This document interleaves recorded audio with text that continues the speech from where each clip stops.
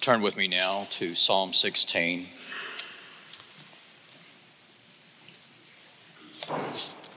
Hear the word of the Lord. Preserve me, O God, for in you I take refuge. I say to the Lord, you are my Lord. I have no good apart from you. As for the saints in the land, they are the excellent ones in whom is all my delight. The sorrows of those who run after another God shall multiply. Their drink offerings of blood I will not pour out, or take their names on my lips. The Lord is my chosen portion and my cup. You hold my lot. The lines have fallen for me in pleasant places. Indeed, I have a beautiful inheritance. I bless the Lord who gives me counsel. In the night also my heart instructs me. I have set the Lord always before me. Because he is at my right hand, I shall not be shaken. Therefore my heart is glad and my whole being rejoices. My flesh also dwells secure. For you will not abandon my soul to Sheol, or let your Holy One see corruption. You make known to me the path of life. In your presence there is fullness of joy. At your right hand are pleasures forever. This is God's holy word. Let us pray. Eternal Father, whose dwelling place is the source of heavenly light, we ask that you would send forth your light and truth so that every secret fear of our hearts might be consoled by your presence and goodness. Grant to us now your Holy Spirit that we might know the joy of you abiding with us. Grant to us the Spirit of truth that we may dwell in the shelter of the Most High and abide in the shadow of the Almighty. For we ask these things in the precious name of Jesus, our Savior and our Lord. Amen. You know, over the years, I've lived in a number of different states here in our country. I have gone to school, worked, lived in states such as Alabama, Wyoming, California, Minnesota, North Dakota. Those are cold places. Missouri, Pennsylvania, Iowa, now Tennessee. And of all of them, the most dynamic place that I have ever lived was Southern California. Annually, Southern Californians endure wildfires after the vegetation has been parched by the harsh sun there, and then after the vegetation has been stripped from the landscape by fires. The rainy seasons come, creating mudslides. Strong Santa Ana winds also punctuate life with excitement out there, taking shingles off of rooftops, sometimes broadsiding semi-trailer trucks and turning them over on the already congested freeways. But most unsettling of all the things out there were the periodic earthquakes. And if you have endured an earthquake, you know exactly what I'm talking about. You can run from a fire, you can hide from the wind, but you cannot run or hide from an earthquake. We think of Earth as an anchor. We call it terra firma, but when terra firma starts shaking and rattling and rolling, it shakes you to your core. Nothing I've ever experienced can compare to an earthquake. And when we think about that, we have to admit that life can be like that as well. The setbacks, the surprises, the disappointments can be deeply unsettling. Life as we know it in this world provides us with no solid ground to stand on.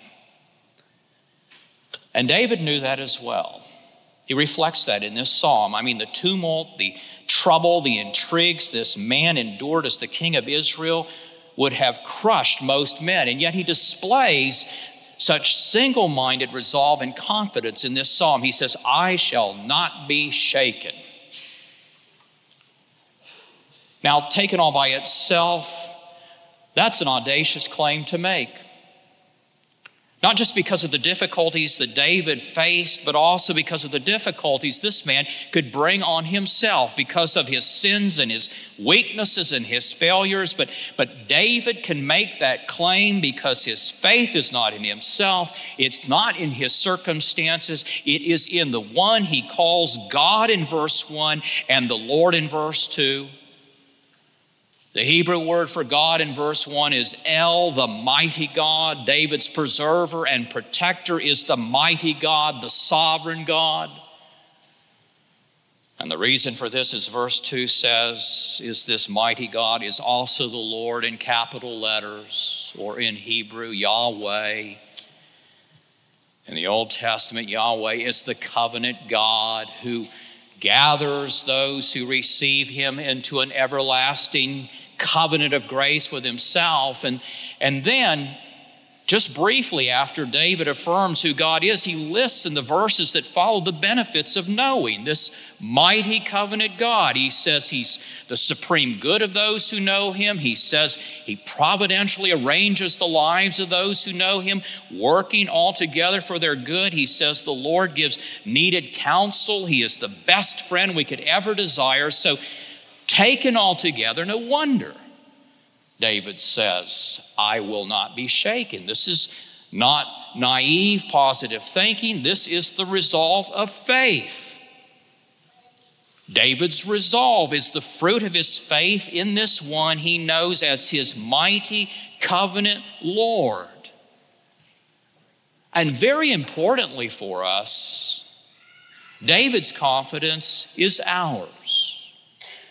If we have this God, by faith in Jesus Christ as our Savior. I am intrigued by this growing confidence we see working through this psalm. David says, I say in verse 2, and then I bless in verse 7, and then I have set in verse 8. Do you hear David's confidence growing as he reminds himself about who his God is and the blessings that come from knowing this Almighty One as his covenant Lord? And his confidence climaxes in this declaration, I will not be shaken. Now, don't we see that there are times when you and I must take ourselves in hand. We must take ourselves in hand and we must talk to our spirits. We must speak to our spirits. We must preach to them. We must sing to our souls who our God is, so that we may stir up our confidence in Him by way of remembrance. It's only in this way, my friends, that we will not be tossed about upon every wave and wind of circumstance or personal failure.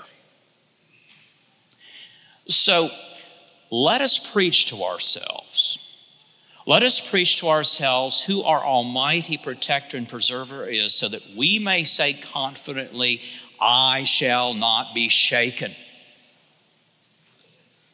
Let us take ourselves in hand and affirm three great truths. First, let us preach to ourselves, the Lord is my supreme delight. David says, I say to the Lord, you are my Lord. I have no good apart from you. Here's a question for you. Does knowing God delight you? I mean, do you supremely glory in Him, or do you glory in other things? You see, that's the issue this psalm is pressing on us. Verses 2 through 4 show we may devote ourselves to two different sorts of glory. First, we may devote ourselves to the glory of other gods. David says that in verse 4. He says that about those who run after another god, and he talks about the sorrows that they suffer because of it. To run after means to pant after. I mean, after all, you have to live for something, don't you? You have to live for something. You have to choose something about which you can say, if I have that, then I'll be fulfilled. If I have that, then I will have real worth. If I have that, then I'll know I have really arrived. All of us make that kind of choice consciously or semi-consciously, and whatever that thing is, it's going to function in you exactly the way those things functioned in the lives of the ancient people who panted after other gods. All of us struggle with this. This is where we struggle. We say things like this: if I have that, if I get into that school, if I get that income, if that person will love me, if I have that kind of body, if these people accept me, if I have that kind of popularity, then I'll be satisfied. Running after those things. You're panting after those things because those things are your meaning in life. And David says you suffer because as time goes on, you are shaken. I mean, you know why? It's because even if you are part of that lucky minority, if you're part of that lucky minority who gets the things you're running after, you know how it is, they start slipping away. Because nothing in this material world has any lasting foundations. All these substitutes for God that we pant after start slipping away, and you feel shattered and you feel shaken. Oh, my friends, may God open our eyes to see what we are panting after and running after. And in contrast to that, we may devote ourselves to the glory of the Lord. The only question that most people know of the Westminster Shorter Catechism is the first one. And if there is any question of the Catechism that can help us live the Christian life, it's this one. What is the chief end of man? Man's chief end is to glorify God and to enjoy Him forever. I mean, those words are profoundly true, and David would have amen them in a moment. You are my Lord, I have no good apart from you, he says. And then he says, again in a different way, the same thing in verse 5. The Lord is my chosen portion and my cup, you hold my lot. Cup means joy. Someone says, didn't David already believe in God? Yes, he did. But David didn't just believe in God. David ran after God. David panted after God. David gloried in God. David said, you are my meaning in life. You are my highest good. You are my joy. Now, brothers and sisters, it's very easy for us to deceive ourselves at just this point. You can be devoutly religious, you can be thoroughly reformed, and yet you have never really faced up to this in your life. You can go to church, you can believe in God, you can be very orthodox in your thinking, you can be busy in your religious service, but then your health takes a turn, or your family, or your financials, and you get really angry, and you get really depressed, and you say, why is God letting this happen when I've been doing all these things for Him? I deserve better. Lord, you're not keeping your end of the bargain. And when we say things like that, maybe it's because we believed in God, but we've been running after all those other things. And David has a word of wisdom for us. He says the only way you are going to be unshakable is not only by doing all those other things, but also by running after God, by pursuing God, by panting after God. You need to say, I don't just believe in you. I'm not just trying to obey you in order to get all those things I want from you. Instead, we must say to God, you are my joy. You are my supreme good. You are my meaning. You are my self-worth. You are my all. Apart from you, I have nothing. And here's something that may sound strange to you. The cure for soul-destroying idolatry is not suppressing desire. The cure for idolatry is not suppressing desire. It's not putting desire to death. Contrary to Buddhism, for example, the scriptures do not teach us to pursue true freedom by putting desire to death. Instead, the cure for our emptiness comes not by putting our desire to death, but by pulling our desire off the glory of the world and putting our desire where it belongs, on the Lord. You know, one of the greatest thinkers in the Christian church was that North African that we know as Augustine. He was a brilliant man. Oh, he was a brilliant man. And he was panting after making a name for himself. He was panting after being something really great, when quite unexpectedly he found satisfaction in the superior pleasures of God. And so he wrote those famous words in his Confessions. He said, "How sweet all at once it was for me to be rid of those fruitless joys I had so feared to lose. You drove them from me. You who are the true God, the sovereign joy, you drove them from me and took their place, you who are sweeter than all pleasure." May we know that kind of satisfaction in the Lord. Second, let us preach to ourselves, "The Lord is my sure inheritance." In verses 5-6, David says, "The Lord is my chosen portion and my cup. You hold my lot. The lines have fallen for me in pleasant places. Indeed, I have a beautiful inheritance."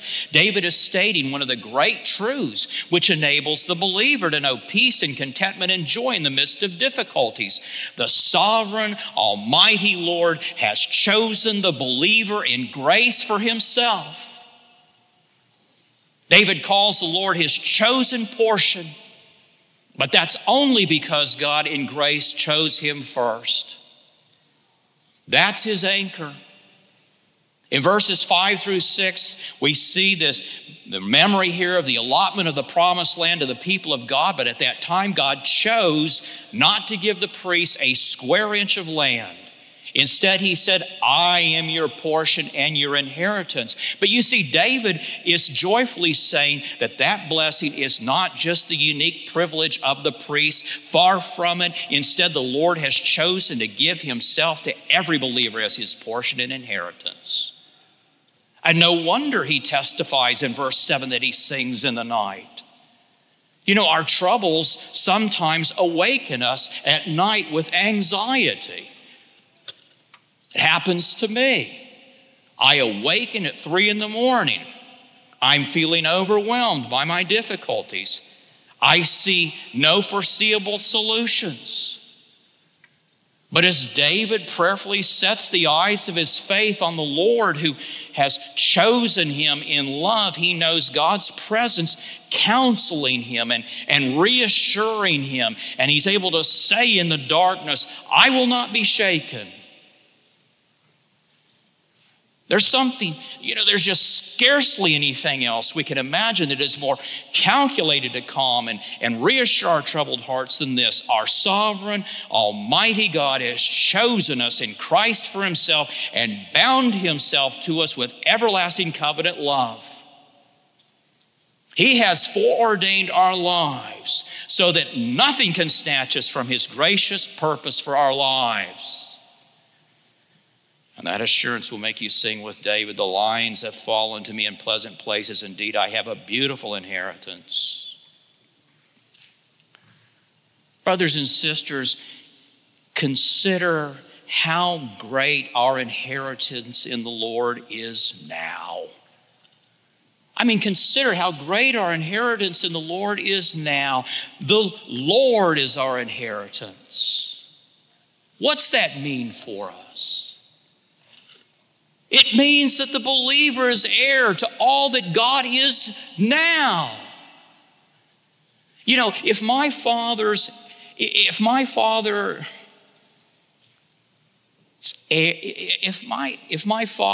lives in a dumpy old shack, that's my inheritance.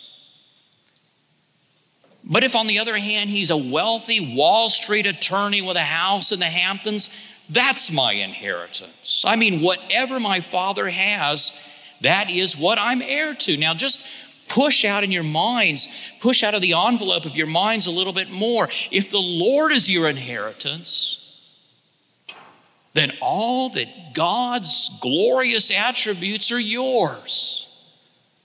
You are heir to all of God's glorious attributes. His unchangeableness, His majesty, His wisdom, His goodness, His power, all God's attributes are working together for your eternal good and love. It's not because of your deserts. It's not because of your merits. It's not because you chose God. It's because God chose you in love. And consider how glorious our inheritance in the Lord will be. Romans chapter 8, Paul says, not only are we heirs of God, but we are fellow heirs with Jesus Christ. Think for a moment. If we are fellow heirs with Jesus Christ, then our inheritance, when Christ returns, is going to be glorious. I mean, just follow the logic. Follow the gospel logic with me. Is there any good thing that the Father would withhold from His Son as a reward for the suffering He endured for our sins? Is there any good thing the Father would withhold from a Son like that? I mean, think what glory the Father would pour out on His Son, who took upon Himself the form of a servant, was made in the likeness of men, who humbled Himself to death on the cross for our sins. Can you think of a reward that would be large enough for such a Son? And now remember, if you are united to Christ as Savior by faith in His blood spilled for our sins, then my friend, you are loved and you are accepted and you are treasured by God the Father in that Son. I mean, the love the Father has for His Son is the love He has for you as His adopted child. Child of God, the Father has chosen to give Himself to you as your portion and inheritance forever. A little over a century ago, a Scottish theologian named Robert Candlish provoked an interesting controversy in the Scottish church. Candlish wrote a book entitled The Fatherhood of God. And in his book, Candlish daringly affirmed that the only difference between our enjoyment of our Father's love as His adopted children and Christ's enjoyment of it as the eternal Son is that Christ enjoyed it first, but not in deeper measure than we do. Now, it's not hard to understand why a statement like that could create controversy. What's difficult to see, however, is how it's contrary to Scripture and how it is contrary to the revelation of God's love that we have at the cross. Because go back to the cross, and what do you see? At the cross, God cast His beloved and obedient Son out of His presence for our sins in order to gather every sinner who believes in that Son to Himself as His child forever. I mean, just on the basis of the cross, you could almost say that God's love for sinners is greater than His love for the Son, because look what the much-loved and well-pleasing Son got in order to give us the love of God. You see, do you have God's Son as your Savior as a free gift by faith? Do you? I mean, if not, receive Him now. He's available as a gift, not by your works, not by your merits, not according to your record, but solely as a gift according to God's grace. And if you have Him, my friend, rejoice. Rejoice, because God chose you in love, and God loves you as His adopted child with the same intensity of a devotion as he has for his eternal Son, Jesus. And that's worth singing about when things get dark. Reject the unhappy restlessness of idolatry, of craving for and seeking after the empty substitutes for God that this world prizes, and those things that leave you shaken. Child of God, you have something better. You have God as your portion. Learn to be content in Him. Do like David. Take his name on your lips. Bless him for all his glorious qualities and how they're working for your good. Do this whether you feel like it or not. Don't be a hypocrite. If you belong to Jesus, then this is true whether you feel it's true or not. This is more true than your feelings are. My friends, we walk by faith and not by sight. Praise your God as your faith instructs you to. And then you know what will happen? Eventually your feelings will catch up with the truth in time. Eventually the feelings will follow. Finally, let us preach to ourselves, the Lord is our secure hope. Why is our hope in the Lord secure? It's not only because God's love for His chosen ones is sure and He will never revoke it, but also because the life we enjoy with Him now is one that will endure through death to eternal life. And why is that? It's because Christ, by His death and resurrection, has put death completely to death for the believer. And David hints at that here when he says, my heart is glad and my whole being rejoices. My flesh also dwells secure, for you will not abandon my soul to Sheol or let your Holy One see corruption. You make known to me the path of life. In your presence there is fullness of joy. At your right hand are pleasures forevermore. Those words contain one of the great resurrection prophecies of the Old Testament. Peter referred to them in his great sermon on the day of Pentecost in Acts chapter 2. Peter preached that David foresaw and spoke about the resurrection of the Christ, that he was not abandoned to Hades, nor did his flesh see corruption. What makes the believer's hope and joy secure and enduring despite the trials that fall on us? It's this: our hope is secure because Jesus' tomb is empty. Jesus is risen from the dead. Jesus has triumphed over death for the believer. Jesus has swallowed up death with His triumphant resurrection. I mean, do we live with that hope? A while back,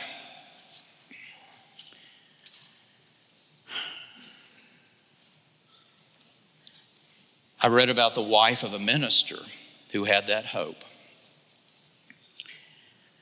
She and her family were traveling in their car, and they were involved in a head-on collision. And the wife awoke from a coma in the hospital to learn that her husband and one of her children had died in the accident. The little boy had unbuckled his seatbelt to retrieve a fallen crayon at the moment of impact. And so, with tears streaming down her cheeks, this woman declared, God is good in all that He does. That was her declaration. God is good in all that He does. The woman didn't feel those words to be true at that moment, I'm sure. But she refused to be a hypocrite. She chose to affirm what is true for all God's people, whether they feel it so or not. She was not shaken.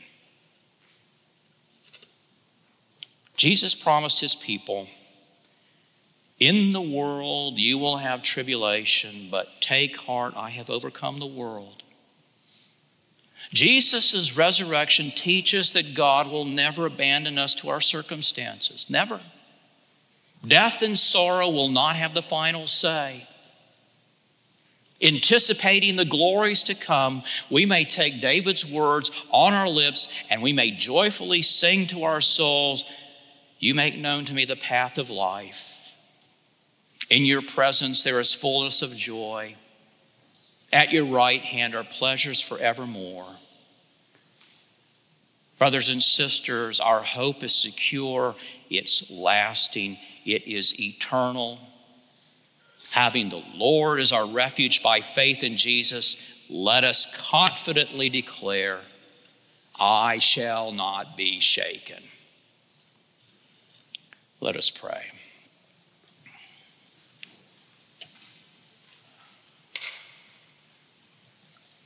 Father, thank you for impressing on us through these inspired words of David that we can make this bold declaration in this world where we have nothing firm to stand on. We can say, nevertheless, "I will not be shaken." And the reason is because we stand upon the rock of our salvation from you. Oh Lord, we praise you as our God. You are our inheritance and portion. And we praise you that all your glorious attributes are working all things together for the good of those who belong to you. And we praise you for the glory that we have to look forward to, when you will wipe away every tear from our eyes and we will know you in an immediate fashion, face to face. And every joy that we've ever known in this world will only be a shell in comparison to the joy that we know at that time. Father, we are grateful that for all of us who trust in Christ, your word says that's only because you chose us first in grace. We're grateful for the security of your covenant of grace with your people. We're grateful that your word assures us that you will not cease perfecting our salvation until the day our Lord Jesus returns.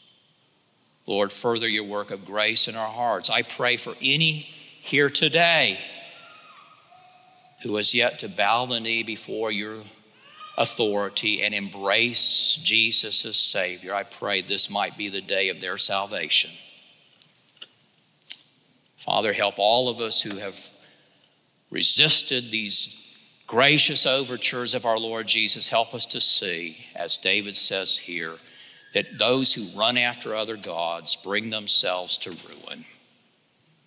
Why would we do that when infinite joy is available freely to us in Christ? Father, we offer up our prayers to you in the name of Jesus, our Savior. Amen.